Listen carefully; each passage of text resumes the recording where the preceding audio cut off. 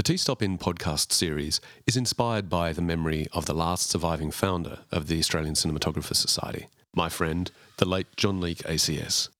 When he and his wife Marion retired from the film industry, they bought a little motel outside Sydney, and it became a tradition for cinematographers and other filmmakers to stop in and have relaxed conversations about the industry and the craft of cinematography. It earned the nickname of the Tea Stop In. This series sets out to recapture the spirit of those conversations. But this time, we're inviting you to listen in.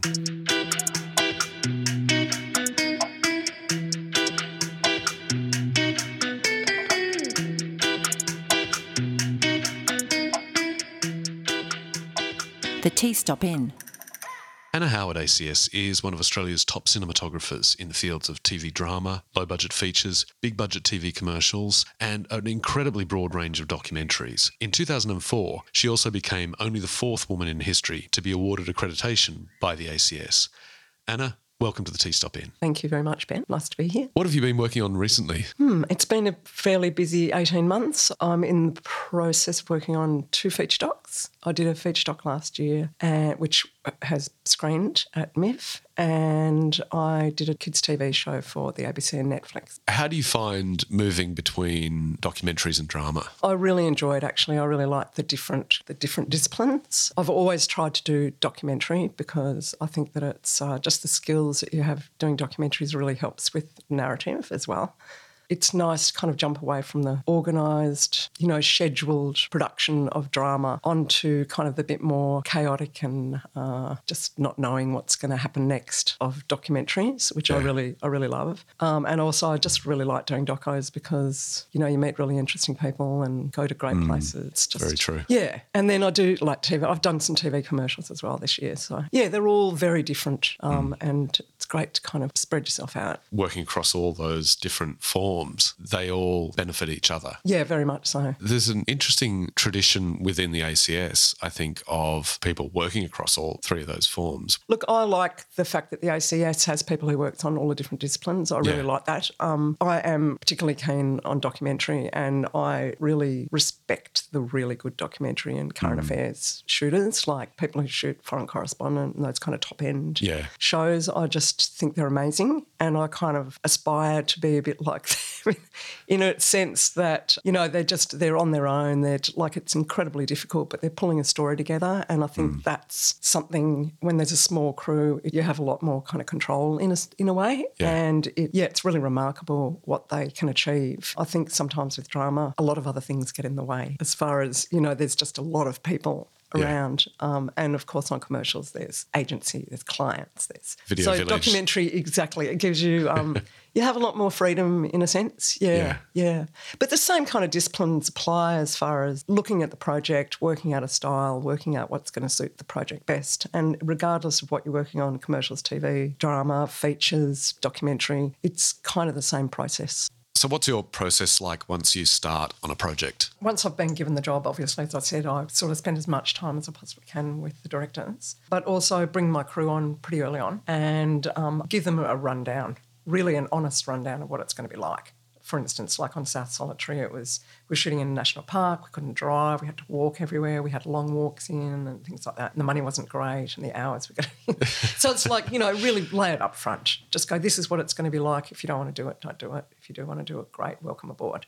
It helps people to know going in what they're up for. I think absolutely it does. There's no expectations from them that it's going to be any different. Yeah. This is the way it's going to be and you're either on board or you're not on board. And that's fine. And it's not like I'm not going to work with you again. It's just like I just need you to be committed to the job and committed to the circumstances.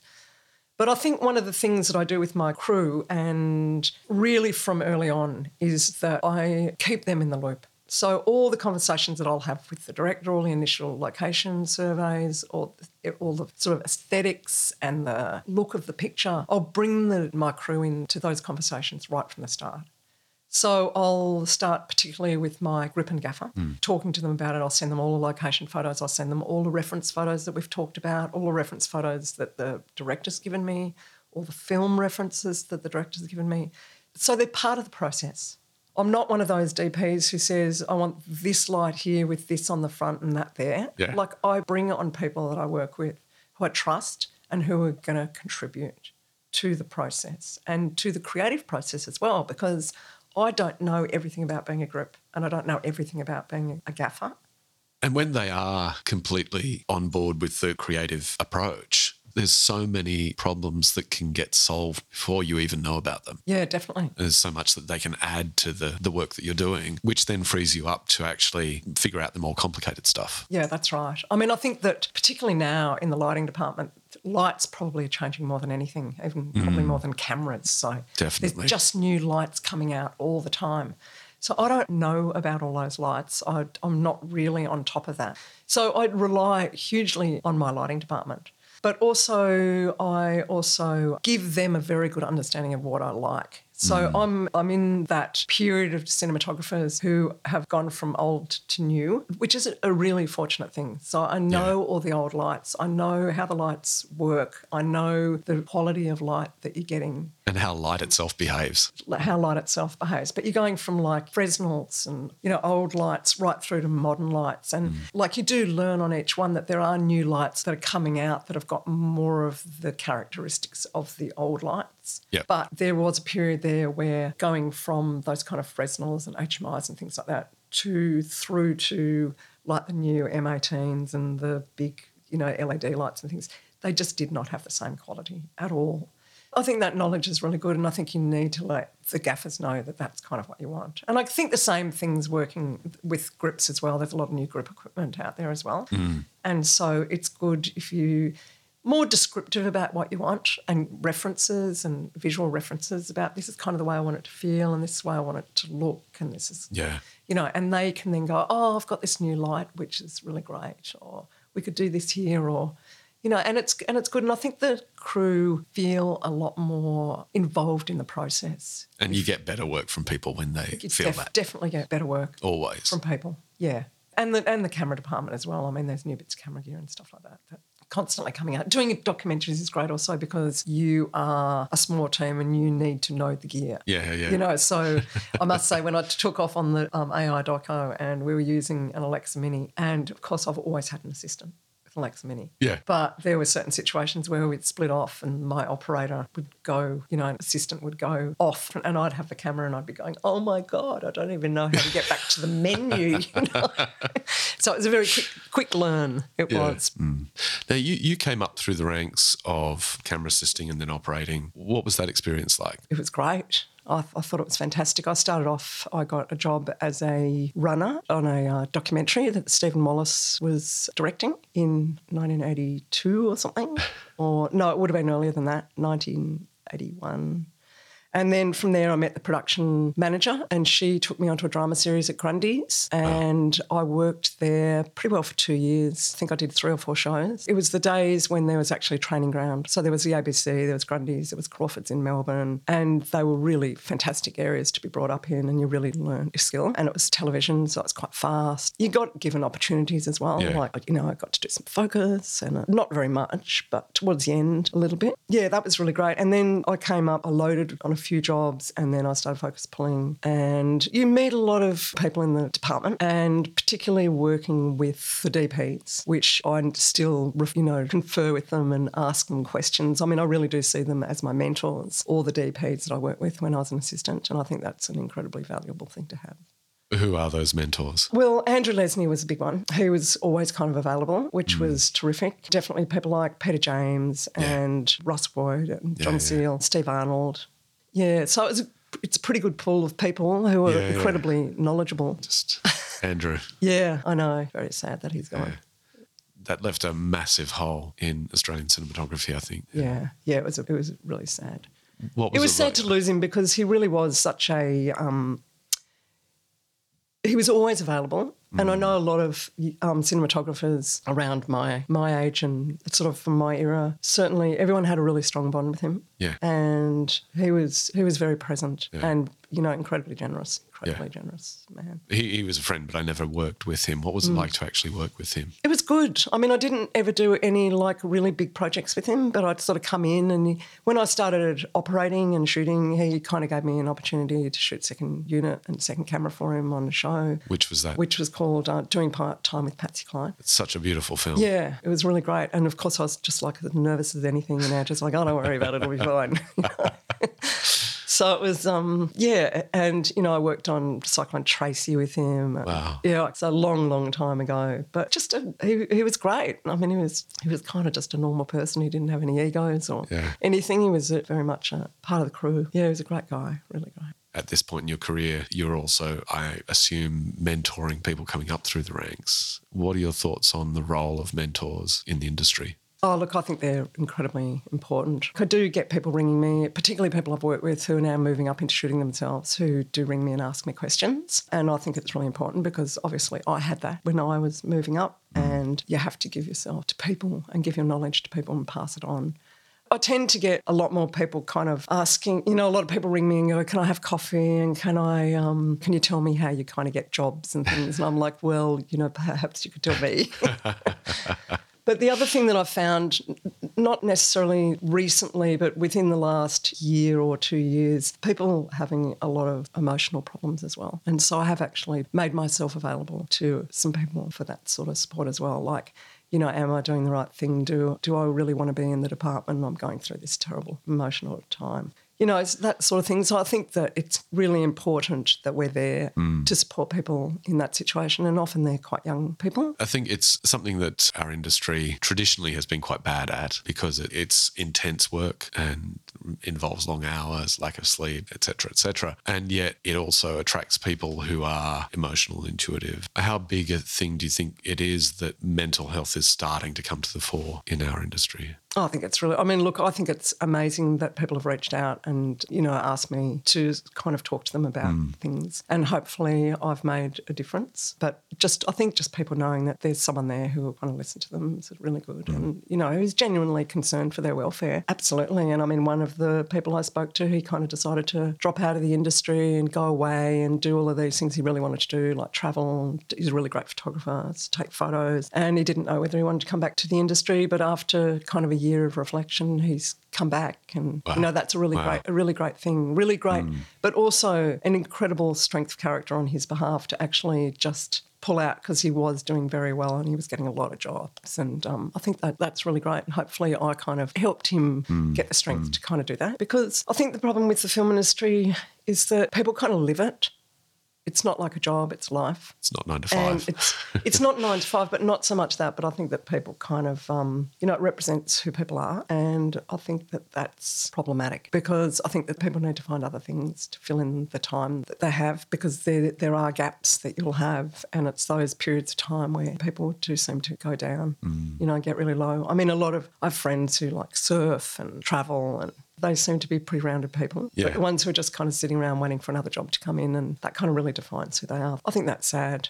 Yeah. So in that balancing act of commercials, narrative and documentaries, how do you find doing commercials? I actually really enjoy doing commercials. I tend to do a lot more kind of narrative performance commercials. They're fun. They're really fun. The budget's kind of gone down substantially. There has been a big change. There has been an enormous change, and I certainly don't get anywhere near the amount of commercials that I used to. In the sort of mid-2000s, I was just flat out busy all the time. But that's not the case so much anymore. And I think that's probably not you not getting those. It's that those commercials just aren't being made. I think that's, absolutely. Yeah. It's a different era. Yeah. Definitely a different era, yeah. So with narrative, how's your approach to that? The first thing is whether I like the script or not. Generally, I can sort of do that now. I guess in the past. But mind you, I haven't done many bad films, I don't think. My approach is really to read the script and see whether I'm going to like that. Also to meet the directors or the producers and see if that's going to work. Yeah. Because sometimes it's easy to pick up that you're not really on the same wavelength. And so it's probably best not to do those films. Yeah. Yeah, and look, that's changed a lot as well because the budget's become much smaller and it's much more rushed and the time isn't there, and kind of doesn't help being older, because then you can remember the earlier times when there was actually a little bit more time and money and things like that. So, yeah, I mean, if it's not doable, then it's kind of not really doable as far as time goes and money and things. I just generally turn them, say no, because it just becomes frustrating. And there's young people who probably are quite keen to step up and do those. But so that's what I generally do. And then if I get the job, I would spend a lot of time with the director. I remember Andrew was saying to me, as soon as you get the job, just start pre-production straight away. Yeah. Regardless of how many months ahead of being paid it is, just start going. So I do that. I spend as much time as I can with the directors. And what are you looking for in that process? I suppose you're trying to dissect the script and the characters, the emotion of the film, so that you can then start to think about the best visual approach to it. You know, most directors have been working on their films for a long time, so they have a pretty good idea anyway. But my main thing, I mean, if I look at all my scripts that I've broken down, it's usually all broken down into emotional situations, like what's happening with the characters, what's their relationship with each other in this particular scene. You know, you have an overall picture of how you'd like it to look with the director, of course, because it's not really your decision, but you can certainly bring a lot, your ideas to the table. And then really it's about setting rules and making sure that... Yeah, exactly. How do you go about joining the dots between those emotional levels and the practical aspects like lighting and lensing? I mean, look, an example that I always give is that people can fight. Like, you can have fights within families or whatever, and they're very different the way they take place. I mean, if you observe on the street things that are going on in people's body language, you can fight. You can have people who are kind of in each other's faces. You can have people who are ignoring each other. You can have people on the other side of the room. I mean, all those spatial things are really important as to how you're going to block and set up that particular scene. I mean, once again, it is the director's ideas about how they want that to take place. But they're the kinds of things that I look at, I guess. Just how are we going to see this? How are we going to see this scene? How are we going to play it? How are you going to play the relationship between the characters? As somebody who's camera operated for some absolutely extraordinary cinematographers, how do you find now operating or not operating? Well, a lot of the time you don't get a choice. It's kind of like the DP is the operator. I like operating. I really do, because I really like that relationship that you have with an actor. When you're an operator, you're kind of the first person there. Yeah. They're performing to the camera, to the audience. So there's a really great relationship, I remember at the ACS Awards many years ago, George Miller was the guest of honour, and he talked about the fact that when he was doing Mad Max, the actors would look up and they'd look at the camera operator first, and then they'd look to him. Yeah, it's a really really important that you have a great relationship with the actors, because they will always look at the operator first. Yeah. It's like you're a proxy for the audience. You have to be kind of really careful about how you respond to them. Like, I think I often just give them a smile or just look upset or whatever, depending on what they've been doing, or give them a little nod or, some encouragement. I mean, it depends on who it is, of course. I mean, if they're more experienced actors, they probably sometimes, they know they're great, and so they don't. But they all do it. They do all do it. Yeah. I remember I was married to a camera operator, and I know his relationship, he'd just fall in love with all his leading ladies. And it was just this incredible relationship that he'd have with all of the actors always, And he always said, I'm the centre of the universe because I'm the camera operator. And you kind of go, well, yeah, I guess you are in a way, Yeah. How did you find the transition from film to digital? I didn't really have so much of a problem with it. My first film that I shot was on a Sony 900. Oh, really? Yeah, and I used a Century, I can't remember even what they're called. I was trying to remember the other day. Adapters. With an adapter with super speeds. Oh, wow. Yeah, Zeiss super speeds. I did a lot of work with the 900s, but never used the Century adapters. Yeah, I mean, I used it on the P2, the Panasonic P2, those tiny little P2 cameras, and, it looked beautiful, actually. So, I never really had a problem. The camera's not the most important thing to me. Yeah. It's trying to get the images and trying to tell a story. So, I kind of embraced it, I think. It was never, I know a lot of people have started shooting film again, a lot of young DPs, and it doesn't really bother me that I'm not. Yeah. I mean, I know that I can because I've done it for so many years. But, I mean, talking to Peter James the other day, and he's like, I'd be happy never to shoot 35mm again. I love digital. Wow.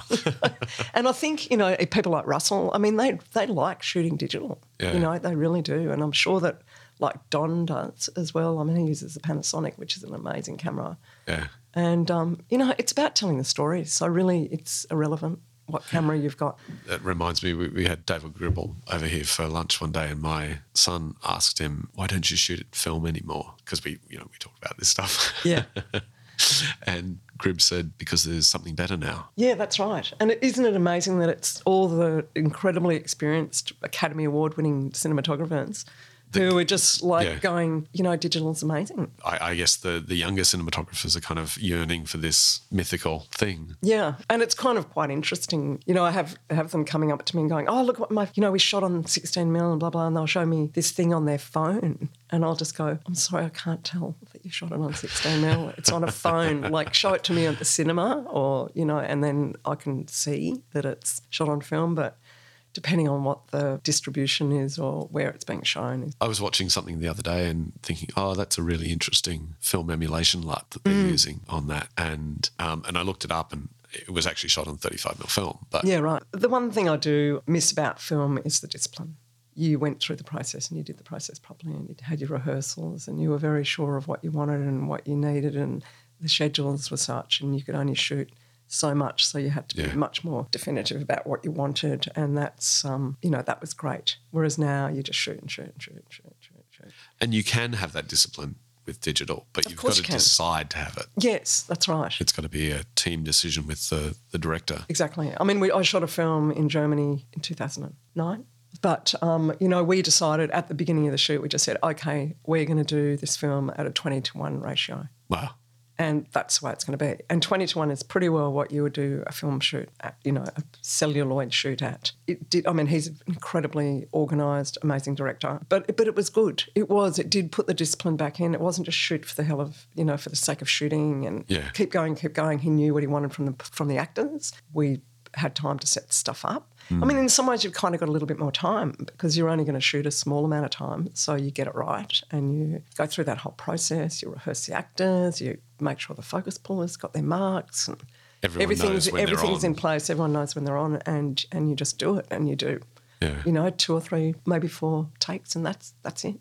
There's huge benefits to that. There's huge benefits even to it. Even for the editor. I mean, this is something that keeps coming up. The fact that the actors know when they're on, they all know, you know, that they're going to be giving a performance in a few takes rather than maybe it's take 30. And I mean, what are the actors thinking? Like, what do you want from me? Hopefully the director has spent enough time with them where they've got their character. They know what they want, and it might just be a beat or a look or something that they want again, or maybe the actor's not quite there the first time. But, you know, they should all be sorted before you go into it. I mean, this kind of like, oh, I don't really know I don't know. You know, the actor's going, oh, what do you want me to do? What do you want me to do differently? Oh, look, I don't know. We'll just go for another take. It's like, well... There's a huge difference between a take and a rehearsal. Yes, well, then you're sorting things out in a rehearsal and you're sort of, you know, you're getting to the point where, that's exactly, you know, what I need for that, for that moment. What do you think is the most challenging project you've ever done? Oh, look, there's so many different challenges in different ways. Like there's kind of the film I did in Germany was quite challenging. We didn't have a lot of money. We were it was meant to be snowing. It wasn't snowing. Weather is always challenging. And as a DP, it's like those commercials where the client wants it to be bright sunny day and it's just not. Yeah, I mean, I've done 3 weather-dependent films where the weather is actually a really big part of the story. One of them was perfect. We just got the perfect weather the entire shoot, which was amazing. Wow. Which film was that? That was called Rabbit, and we shot that in South Australia, and we wanted like very European kind of look to it. So we wanted cloudy skies and no sun and that soft light, and honestly it was like that every single day. It was remarkable. Wow. We did get hit by that huge storm that hit South Australia where the whole state went blacked out, so we did have to have a day off. But that was amazing. But the film I did with snow, where we didn't get snow, and then I did another film called South Solitary where it was meant to be overcast, windy, huge seas, like massive storms. We were meant to be on this island, and it was like the Great Southern Ocean was just flat, glass. It was sunny every day. It was incredibly stressful. But after that film, I just realise that it's out of your hands. There's just nothing you can do. You just got to embrace what you have and just make adjustments. So how did you approach that on that film? Like, how did you control the look, or did you just go with... Sometimes I just couldn't control the look because we were like wide shots outside, sun setting. So we just embraced it and shot it like, oh, it looks great, doesn't it? The sun's setting and it's really beautiful. I mean, we had some visual effects, we had some special effects in key points. Sky replacements. We shot down at the water when there was big seas. I think the poor first assistant director did 43 schedule changes. Wow. So it was pretty hard, but we were slowly running out of interiors to shoot. Just got to a point where we just, with the amount of time we had in the schedule, and also because it was a lighthouse, so it was a lot about sunrise and sunset. When the lighthouse light goes on, the lighthouse light goes off. And so they're coming and going from the lighthouse, after their shifts and things. You just run out of time. Yeah. So you just have to embrace what you have. I find that dynamic between the cinematographer and the first AD an interesting one, because the first AD really needs to be saying, let's do this as fast as possible, and the cinematographer really needs to be wanting to spend time on finessing things. It's an incredibly close relationship and you have to get on really well and you have to be on the same page and you have to have respect for each other and definitely an understanding of what each other's jobs entail because first assistants have a lot of issues as far as cast availability, location availabilities, time, but cinematographers also need to explain to them why you need things shot at a certain time of day, why you need this look. And, there has to be a mutual respect. Kind of one of the first people I ask when I go into a job, if I'm going to go into a job, who's firsting it? Who's firsting it? Who's catering? Who's the production designer is probably my first question. Who's doing unit, strangely enough? When you're on a job for a long time and you have a lot of crew and they're trying to move people around and you're trying to get in and out of places, unit location/location, a location person obviously is another one. Oh, it's just an integral part of the shoot. It can make or break a shoot. If you've got a good unit department and they're looking after you and you're working long hours and getting your cups of tea and all the little things that people probably don't think are that important, to me they're just absolutely crucial, that things on set move really smoothly. And that's unit who does that. That at the end of the day affects your capacity to actually get things done. That's right. That's time. If they're organised and they're on top of things, then things just fall into place. If you get a bad unit person, you just notice what a disaster it can be and how much time you can waste just waiting for things to happen. There's a lot of people in film, every single cog in the wheel is so important. So important. I think people don't look at that. I think people tend to look at the above the liners and the, heads of department, like the DPs and the directors and the firsts, and they sort of don't think about all those not small people, I shouldn't say that, but all the other people who are absolutely integral. Easily overlooked. I mean, I never go home without saying goodbye to the unit guys and thanking them. It's just a really important job. And they're there before everyone. They're there before everyone. They're after everyone. They're making sure if good ones know what's going on, they know what's in shot, they move stuff, they, you're turning around, they know when you're going to turn around, they know that you've got, this KD and all the, the video village and everyone else in shot. And it does affect the quality of the end result. Well, it does because you get more time and also you're a lot calmer instead of yelling that there's things in the back of shot all the time. Calmness on set is an interesting thing as well, I think, because there are sets where there's a lot of yelling and tension and, there are sets where it's very calm. I think a calm set generally produces better results. I think in the old days, when I did my first film in Australia, because I did one in New Zealand previously, that was my first one I worked on. But when I did my first film in Australia, which Dean Semler was the DP on and David Williamson was operating, the only time I spoke to Dean on the entire film was when he was setting his printer light. And that was the printer light I was going to put on the cans of film to send them to the lab. That was it.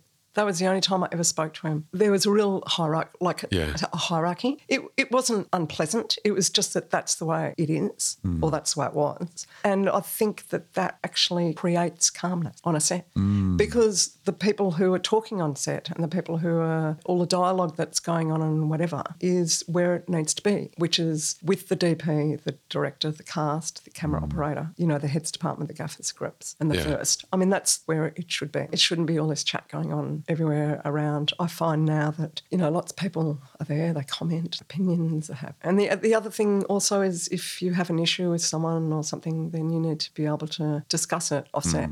Whereas a lot of that, things seem to be discussed on set now. In the spur of the moment, people get upset and it's just not a good environment. at all. How do you think that's happened? Is it tied up with that shift to digital, or is it society, or is it all of that stuff? I think maybe the shift to digital. I mean, I remember one of the first jobs I did on digital, and we had what did they used to be called?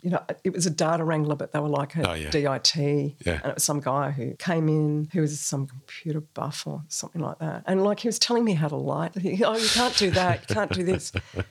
It was quite strange. It was like, you don't need to come onto set in front of the entire crew and tell me that something that I've just shot is not acceptable. I mean, it's like 20. And I was like... Yeah.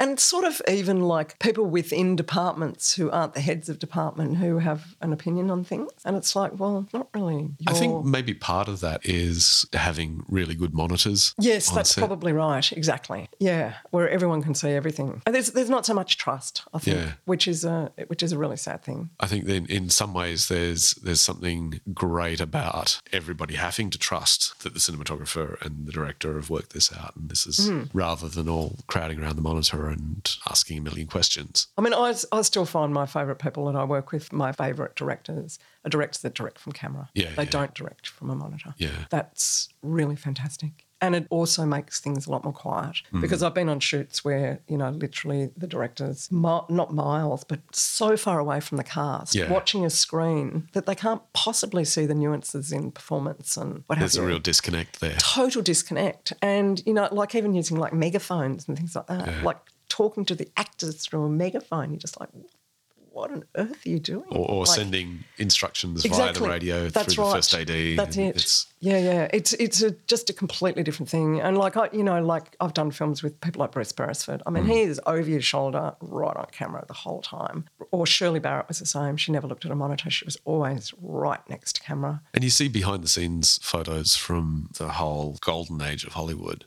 And the director is right there next to the camera and right there with the actors. I think it's the other thing about doing documentary as well is that the director's always sitting by camera because they're doing because they're usually, the interviewee is usually either looking at them or they're looking at a mirror box. So there's a real intimacy between the director and the questioner and which is usually the director. And the person they're interviewing. So I think that makes documentary so engaging because it really is that intimacy there. Yeah. Whereas some films, they're just, it's just so disjointed. And then when you go into commercials and people always have an opinion about this lighting or that lighting and they don't understand the camera and they don't understand that, it looks dark on the monitor, but actually it's going to look good, or just weird kind of things like, there's no trust. There's like, well, we're doing this interview with someone who's been in a car accident and their brother's died. You don't want to front light it and make it all happy and jolly and like you actually want to use the cinematography to put a bit of mood into it. Happening. I mean, you're trying to, that's what the emphasis is on this particular commercial. So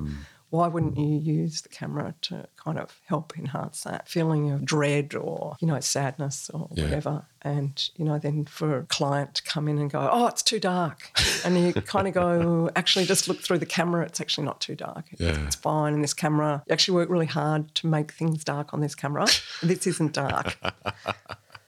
Yeah, but that's okay. I mean, you just have to, you learn to be patient with people. Also on commercials, of course, because in the old days you also had an accounts manager, and that accounts manager played a really important part. So you had they were the conduit, weren't they? They were the relationship between the client and the agency. Directors tended to have, they'd done a lot of pre-production, a lot of work, and so the agency would trust the directors a lot more, and the clients would really be kept, almost a little at arm's length. Almost at arm's length from. They would. I never, ever remember the agency ever speaking to the director, for instance. Yeah. Whereas now you actually get agency people sometimes, or I've been on sets where people yell out about performance. Really? Yeah, and it's terrible. They're directing the actors. Wow. Yeah, wow. That's scary. Yeah, it is. It's very different. I mean, it's very strange coming from like doing a documentary like last year. I worked for 8 months on a documentary and then I came from that onto a commercial and you're just like, wow, this is really different. I'm pleased to say I've never seen that. That's I've seen really, it a few times. And it's really shocking. Unpleasant. And terrible for the talent. Oh, just awful for them. But that's also comes down to like the last commercial I did was, it had a good amount of money, good schedule, A-grade actors. What can go wrong? Nothing. You know, you've got the Just gotta let it play time. out. You've got the The director's done his homework. It was the smoothest commercial I've done for years because everything. You know, and I actually said to the agency, the CD, I just said, "Oh, it's so great to work with good actors. You know, it's so worthwhile working with good actors because you just get you get really great performances and you're just not trying to get blood out of a stone. You know, they've got it. The actors have got it, and it's just, it is really a wonderful great. thing. Working It with is, good and actors. it's fantastic. Yeah, it really is fantastic. What was the documentary that you did last year? The documentary I did was called Machine, and it was produced through Finch, which is a production company in Sydney that does mainly commercials, but they do a lot of other things. They do long form, obviously. The producer, Michael Hilliard, also produces Chef's Table, which is quite a top-rating food show on Netflix. They also they've set up a thing at Finch downstairs, which is called Creatable, which is about teaching girls about STEM. So they have girls coming in from different schools. They have a workshop downstairs and they do coding and they do building, they do electronics, they do. So just getting girls interested in STEM, which is really fantastic. I think they've got like 150 students now or something. Wow. It's well established now. They're a great production company, really good. They're kind of one of the top production companies in Sydney. So it was called Machine, and it was on artificial intelligence and machine learning. So it was a fascinating documentary to do, really fascinating. We travelled a lot. We met some amazing people, went to the UN. That was pretty exciting. So I sat in a session at the UN. It was really, really great. And it went over 8 months. We did 7 different shoots, 7 shoots. So we'd we'd go away for 3 weeks, come home, then we'd organise the next group, and then we'd go over again, go away again. Wow. Yeah, that was really fascinating. So it was generally a film. It was an overall look at AI and machine learning. So it looked at things like, obviously, autonomous cars. It looked like autonomous weapons, warfare, surveillance, which unfortunately didn't get into the final film. Things like communications, social media, all kinds of areas. So it was a general sort of look at it. It wasn't a doom and gloom, oh, my God, the robot's coming and everyone's going to take all your jobs away. So what insights did you get from that? It was really fascinating as far as, you know, there's some awful things about AI and there are some really brilliant things. So the awful things are obviously surveillance is pretty awful. Autonomous warfare is pretty horrible. Social media, pretty bad. But on the other hand, there was an app we were looking at. It's an app where people can talk to the app about everyday problems and things like that. People who are anxious or socially kind of disconnected, and the app sort of learns who they are and they can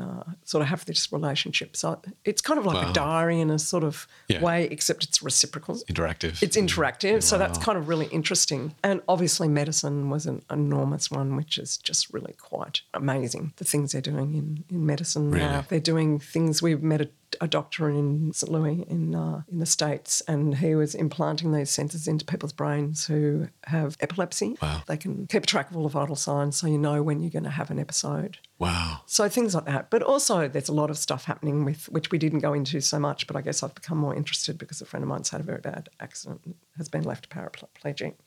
So a lot of things to do with like nerves and, you know, working with people with disability, which is really quite fantastic. One of the things I find amazing about doing documentaries is getting to go very quickly and deeply into areas that we otherwise wouldn't get, you know, the things that are otherwise behind closed doors. Yeah, that's right. Other worlds that either are behind closed doors or that you just have no idea about at all. I remember doing a doco when I was camera assistant years ago about belly dancing in Sydney. I'll always remember it because I was kind of like, you know, I'm a good North Shore girl. So I guess, I mean, apart from working in the film industry, I've done a lot of travel and things, but it's just a part of your city that you just have no idea about.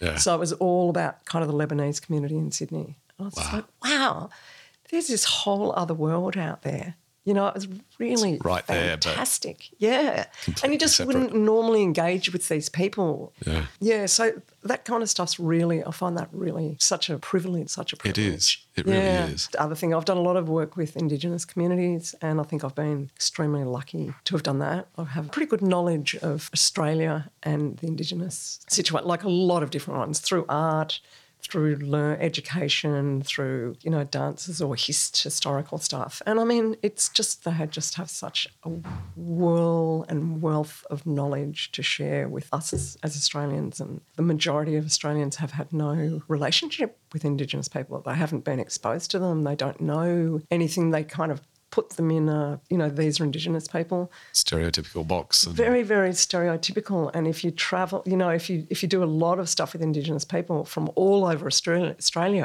you actually realise how diverse they are. It's a whole continent of cultures. It's a whole continent of cultures. And there's a whole lot of Indigenous nations within Australia that are just completely different culturally. It's just really important that we learn about that, and it's a great shame and detriment to Australia that we don't have that knowledge. Hopefully, slowly, it seems to be kind of happening. It seems to be that people are made a little bit more aware of it, but we have a long way to go. What do you think the biggest things that the rest of us could learn from Indigenous culture? Well, I did a job last year which was up in Arnhem Land, and it's called Both Ways Learning or Two-Way Learning. They do 2 different syllabuses. So they do the national syllabus and they also do the Indigenous syllabus, and they entwine those together. So, they obviously learn to read and write and all of the 3 R's, but also they go out to country and they learn about politics, they learn about the land, they learn about land management, they learn about their history, their culture, their dances, their responsibilities. And to see those 2 things coming together was really quite amazing. That was set up by Yunupingu in Yirrkala. That's how I call it. Yirrkala, up in Gove, which is the non-Indigenous name for the... And that's just absolutely fascinating. And that's going on up there all the time. Wow. And I think that it's great. I think we should all do we should really send kids up there when they're young to get an understanding, not necessarily up there, but just into communities where they do have so much more to offer.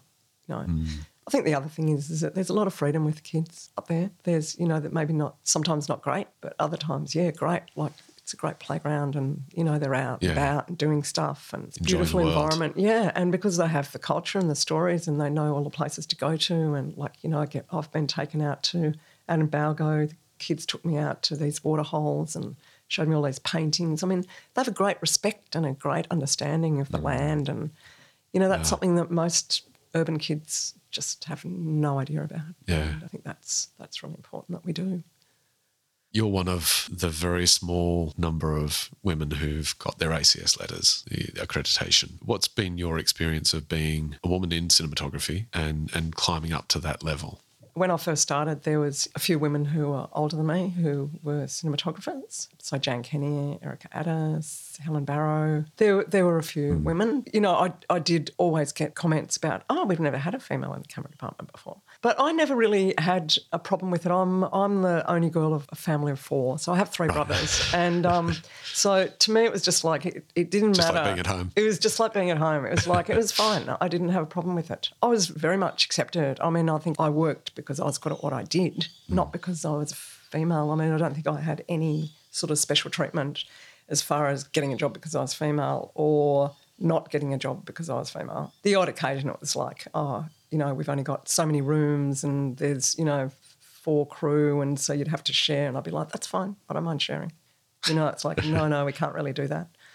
But it was always fine. I never had a problem with it at all. It's changed recently though.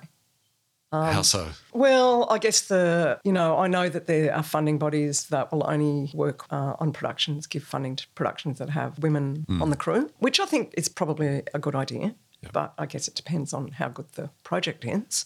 I've spoken to female cinematographers who have found that that's because there's now these compartmentalised films funded under the gender equality programs that are now finding that they're competing for those jobs with the other female cinematographers rather than just the general pool of jobs that are out there. I think the biggest problem with being a female, if I look back and reflect, is that I think the opportunities aren't really there for women. They tend to work on smaller budget, get offered smaller budget projects. They tend to not get the big American films. They don't kind of move up.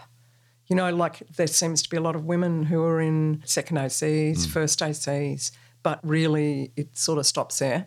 So you either, you kind of have to jump up to being a cinematographer, and then you jump up to being a cinematographer, and then you kind of go back to lower budget productions. Yep. And so where a lot of the men tend to go like seconding, firsting, operating, shooting second unit on big American films, that just does not happen for women. It just doesn't happen. I mean, I got offered a job last year with an American DP as an operator because I'd worked on an American film as an operator a few years ago. And I couldn't do it because I was on the documentary, and they sort of said, well, who else is there? And I just kind of went, there's no one who's done an American film. Like there's Mandy, but there were no other women. And I sort of put forward all these women, and I was like, well, this person shoots heaps and operates on all the jobs that they do. They're really good. Yeah. This person's, operates on a lot of TV, and they're just like, no, if you haven't done an American film, then you can't do it. And so it's really problematic. And look, I really like all the guys who I came up with, but they have gone on to greatness, big budget productions, and I haven't. I don't want to think that it's because I'm not good at what I do. I just think that it's just because I'm a female. That's really disappointing. Because I think that women only move into positions when they feel that they're really good at it, when they're ready for it and they're confident. I find that a lot of men, and younger men particularly, are a lot more confident. Whereas, I got a thing from my agent a while ago, and it said camera operators must be male because you need to handhold the camera for 5 hours straight, so you need to be strong. And I thought, well, no woman is going to actually take that job if they don't think that they're up to it. Yeah. Whereas 50 men are going to say, oh, I can do that. Whether they can or not. And so you think, well, the woman who says that she can do it, I can guarantee she can do it. Yeah. And I just kind of find things have changed lately. The pattern that I've noticed with female cinematographers and female directors is success not leading to opportunity. Yes, I would totally agree with that. Look, there's some great Australian DPs. There's Mandy, obviously, who's done very, very well. Yeah. Zoe White. Yeah. But you have to go overseas to do this. And that's really a shame. That really is a shame because... It should be possible here. It should be possible here. Yeah, it definitely should be. And, I mean, I know that Bonnie's doing some, bigger budget films, but she's still not getting the opportunities to work on the American, like doing second unit on big American films and getting that opportunity. It just doesn't make sense. No, and I don't think Bonnie wants to move overseas. I don't know. I can't speak for her personally, but I know that she likes working in Australia. And you shouldn't have to leave your country to get the opportunity to go away. Especially when the big films are coming here. That's right. Yeah. And she's done a lot of work and she deserves to... Yeah. People deserve it. They've done their time. They've worked hard and long and they're good at what they do. And it's really a shame. I find that really sad. That's something that I'm going to be working with at the ACS to try and encourage the DPs on those films who are generally a lot younger than I am, who are now shooting those big films, to take people on. Because there are women here who've got the skill. It's not like they're not skilled. It's just that they need the opportunities. They need to be given that opportunity. And I think a lot of the times it may be just that they're not the obvious choice. Yes, and a lot of that would probably be because the kind of work they're doing doesn't have the same sort of visibility because women generally aren't given those jobs. So because they don't have the visibility, it's just perpetual, you're just sort of stuck doing these low-budget sort of things. I mean, look, I get offered jobs all the time with other women directors, or even male producers or whatever, but they're all films that are very low budget. Yeah. They're $2 million budgets, or they want you to put your money back in, or they want you to shoot a film in 2 weeks. And I'm like, I'm nearly 60. I've been doing this for 40 years. I kind of want to do something not where you need to be. I've struggled and struggled and struggled, and I actually want to do something that's going to give me more opportunity, not less opportunity. And I'll just get frustrated and it just won't work for me. Yeah. So I'd rather just take a backward step in a way, just not do those jobs because I know that they're not for me. What role do you think the ACS can play in changing that? I've been thinking about it because it's definitely since I got offered that job last year and no other woman was given the opportunity. I just really felt that it's time that actually we try to become proactive about it. I don't really know what the solution is just from thinking about it, and I haven't really talked to anyone else about it at all, so here we go. I think that, I do know that the ACS has mentor programs where they mentor young upcoming DPs with other DPs. Like, I think Peter James might have done it on Ladies in Black. Yes. And I think that Dion did it in a film in London. But I think that the women we're talking about have got enough experience not to just come onto set and be mentored by someone. Yeah. I think those women need to come onto set and actually be given an active role. Yeah. So I think that we need to somehow get together to... Because it's the problem is not women getting started in the industry. No, it's not. That's actually been Established. And there are women who've been doing time. it for a long time. Yeah, that's right. Yeah. It's that stepping up beyond a certain point. And I don't know whether you do that through intervention in the films that are being made. And it's a funny one because then you go back to what we just spoke about, which is like women feel like they're being pushed into this thing because women are getting the funding and then women, so it's, I just worked on another doco where it was like, no, we need everyone on the crew to be female. And I was just like, why? Like, why? Why can't we have a male sound recordist? Why do we have to have just women? It's ridiculous. The world isn't just women. It's not just men. It's like, and I like working with a mixed crew. I really like it. But I think that somehow we have got to be able to reach out to the DPs who are getting these films, these younger males, and go, look, you've got to give people an opportunity. And they're not going to do a bad job because, as I said, if you offer a woman second unit on an American film, she won't do it if she doesn't think she can't. Yeah. She just won't do it. Yeah. Women just don't put themselves in a position of fail. They just don't. So at least give them the opportunity to say yes or no. I don't think off the top of my head of 20 names that would be capable of doing second unit on a big film. 20 women? 20 women, oh, easily. Wow. But they're not doing that kind of work. No, because they're not offered that kind of work. Exactly. That's the difference. Yeah, it's really difficult. It's that disconnect between ability and experience and the CV. And that's it. If you don't have the credit, you can't get the credit. And it's as simple as that. And I don't really know It becomes how... a self-fulfilling prophecy. And then you just throw your hands up and just go, well, Christ, what do you have to do to do it? To be actually offered or even considered for jobs, It's quite sad. It'll come. For sure. But it just seems to me to be quite strange that Zoe's shooting... big American series. And things, and Mandy's obviously shooting huge films. And so, why doesn't it happen here? Because there are films that are like... Most of the women I know, apart from Bonnie, are shooting films that are around $1 or $2 million. Bonnie's shooting films that obviously a better budget. But why do you kind of just constantly... And the only choice to not do those kinds of films is to not do films. The other thing that strikes me with women in key creative roles is that thing of having to prove yourself each time. There's an assumption with men that once they've done it once, that they can do that. Whereas with women, there's a general expectation that they need to prove themselves each time. I think that's an expectation that the women have of themselves, actually. I think that women just generally don't take risks like men do. They need to be confident. They need to be... It's just an innate behavioural thing of women, I believe. You want to be confident. You want to know that that you're up to the job. You don't want to, maybe let yourself down or just be... I don't know what it is. I don't know. It's complex. Psychology of women and men, but it's basically just comes down to that, I think. And it is opportunity. It really is opportunity, and it's really, women just need to be given more opportunity. And I think one of the things about the ACS is because we do have members that are doing the big films, and we do have members that have done big films, who've done second unit on big films, who've done operating on big films. There is the potential to have much more of a leadership role in helping women make that step up. To work that will then give them the opportunity to prove that they can do it in a way that gives them the CV that then leads to other work. I'll write that down.